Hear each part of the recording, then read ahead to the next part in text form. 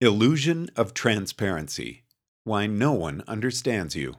In hindsight bias, people who know the outcome of a situation believe the outcome should have been easy to predict in advance. Knowing the outcome, we reinterpret the situation in light of that outcome. Even when warned, we can't deinterpret to empathize with someone who doesn't know what we know.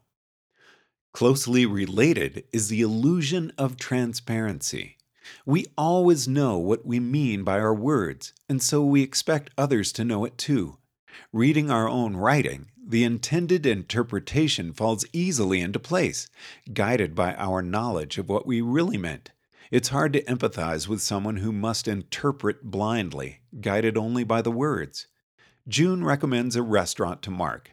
Mark dines there and discovers A. Unimpressive food and mediocre service, or B. Delicious food and impeccable service. Then Mark leaves the following message on June's answering machine.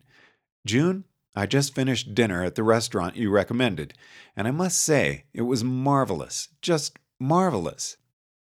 Kesar presented a group of subjects with scenario A, and 59% thought that Mark's message was sarcastic and that June would perceive the sarcasm.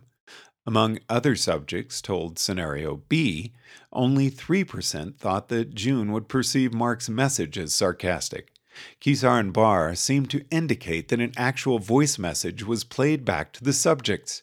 Kesar showed that if subjects were told that the restaurant was horrible, but that Mark wanted to conceal his response, they believed June would not perceive sarcasm in the same message.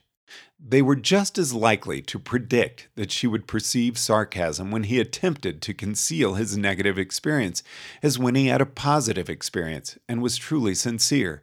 So participants took Mark's communicative intention as transparent. It was as if they assumed that June would perceive whatever intention Mark wanted her to perceive. The goose hangs high is an archaic English idiom that has passed out of use in modern language. Kesar and Bly told one group of subjects that the goose hangs high meant that the future looks good. Another group of subjects learned that the goose hangs high meant the future looks gloomy.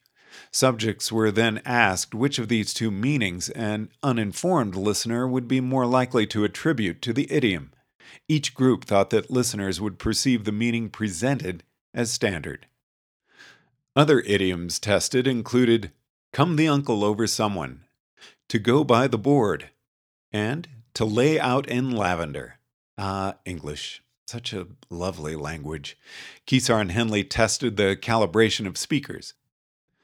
Would speakers underestimate, overestimate, or correctly estimate how often listeners understood them? Speakers were given ambiguous sentences. The man is chasing a woman on a bicycle. And disambiguating pictures.